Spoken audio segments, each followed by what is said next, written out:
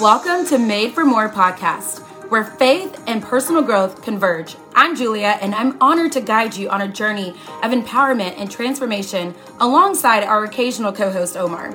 We are passionate believers and advocates for unlocking your God-given full potential. Join us as we explore the intersection of faith, life, business, and relationships, igniting a fire within to embrace the truth that your life is destined for greatness. Together, we'll uncover strategies, insights, and stories that inspire and equip you to become the best version of yourself. Get ready to embark on a fulfilling quest towards personal and professional fulfillment, guided by faith and the unwavering belief that you, my friend, are made for more.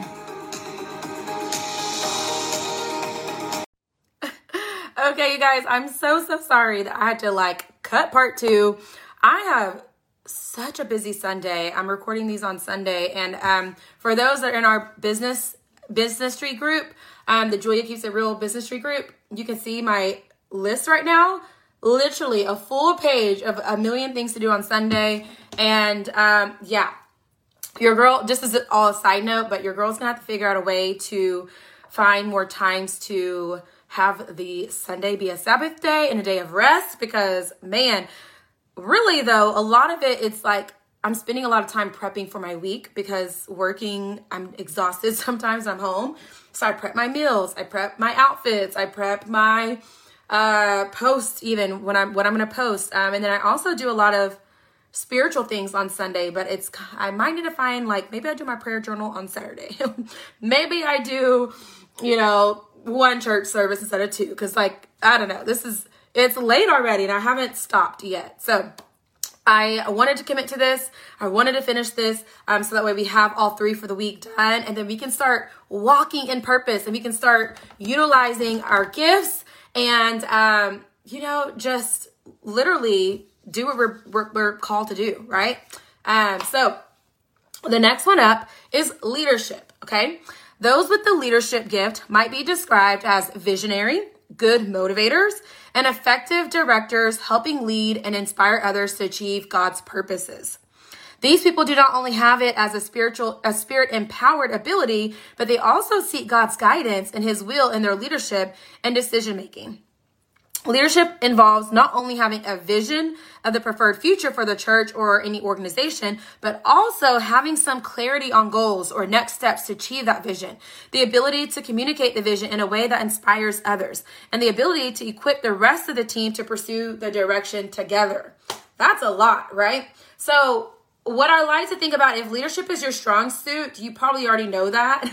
Most people who are strong leaders know that. If they're a natural leader, they know that, right?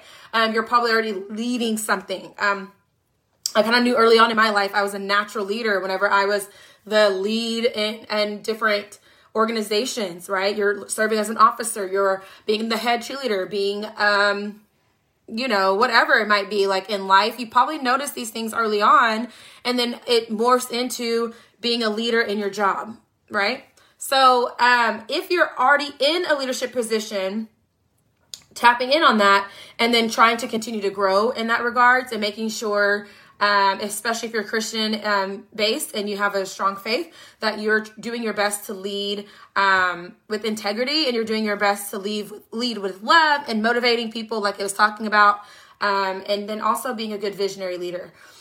Let's say you have a gift of leadership, but you're like, I don't really feel like I'm leading anywhere. I am not a leader in my business. I'm not a leader at my job.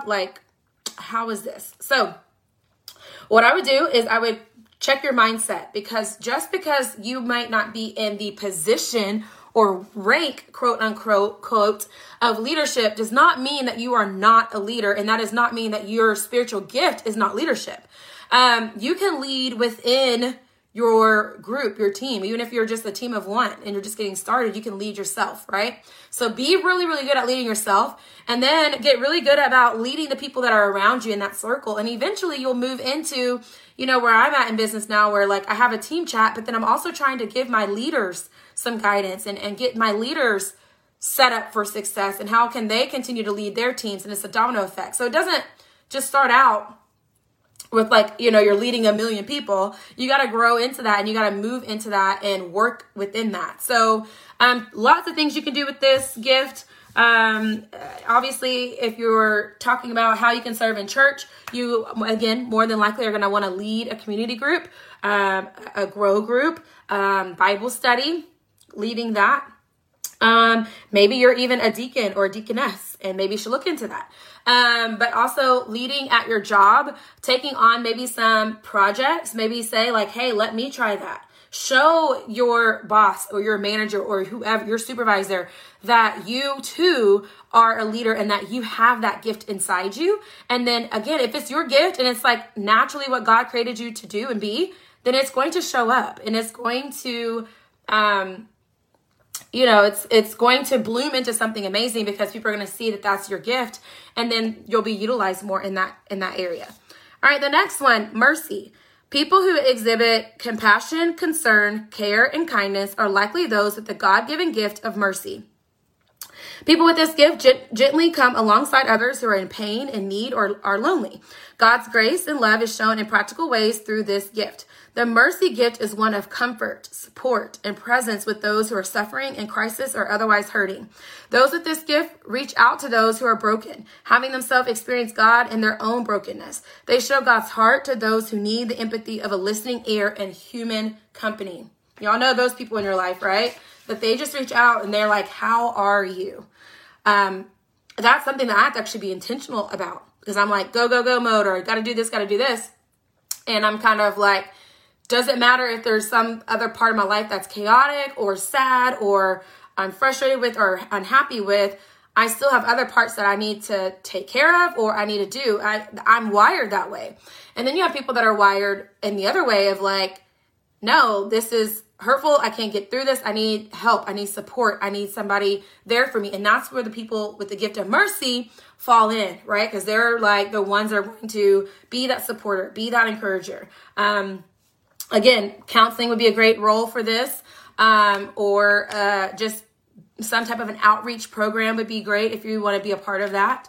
And just being a part of the congregational care team. So when there's somebody that like is sick and shut in, you're one of the people that's there. If somebody lost a family member, you're going to be the one that goes and delivers, the food or things like that. That's something really, people with the mercy spiritual gift it's going to fill their cup, and that's how they're going to serve.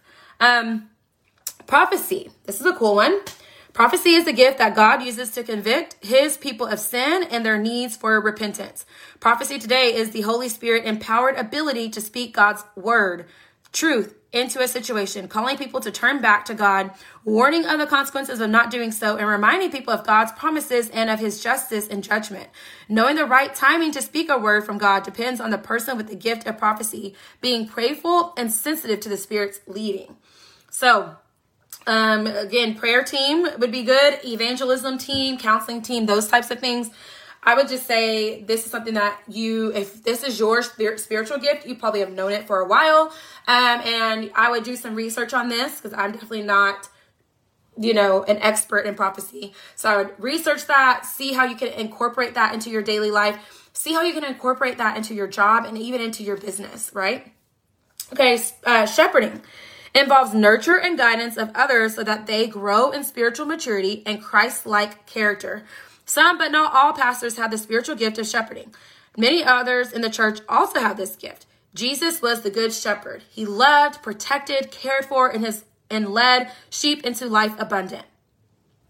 People with a shepherding gift seek to do the same by walking alongside someone for a long or short season and directing them to Jesus and his offer of life, hope, and peace.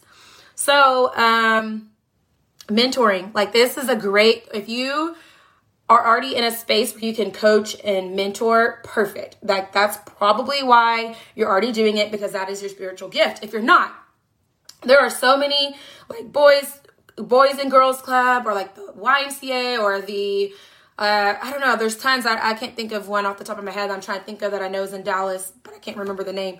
That a lot of people would do. They would find a mentor and kind of be with them for a long stint of time, some for years, just as another role model for them, somebody to kind of guide them, be there for them. It goes back into, you don't have to necessarily like officially adopt, but you kind of adopt a family, or you adopt some kids that you essentially just become like, I'm going to be this person's big brother. I'm going to be this person's big sister. I'm going to be auntie to this kid, right? So that would be a beautiful way to use your spiritual gift. Okay, the next one, and I'm sorry, but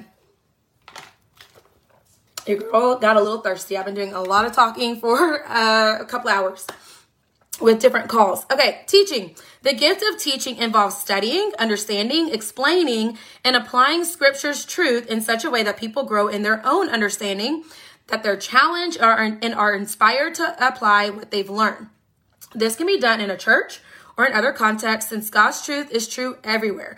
Those who have this gift teach with authority, relevance, insight, and stimulate the hearers throughout the work of the Spirit, so they are motivated to learn, to understand and apply what they hear.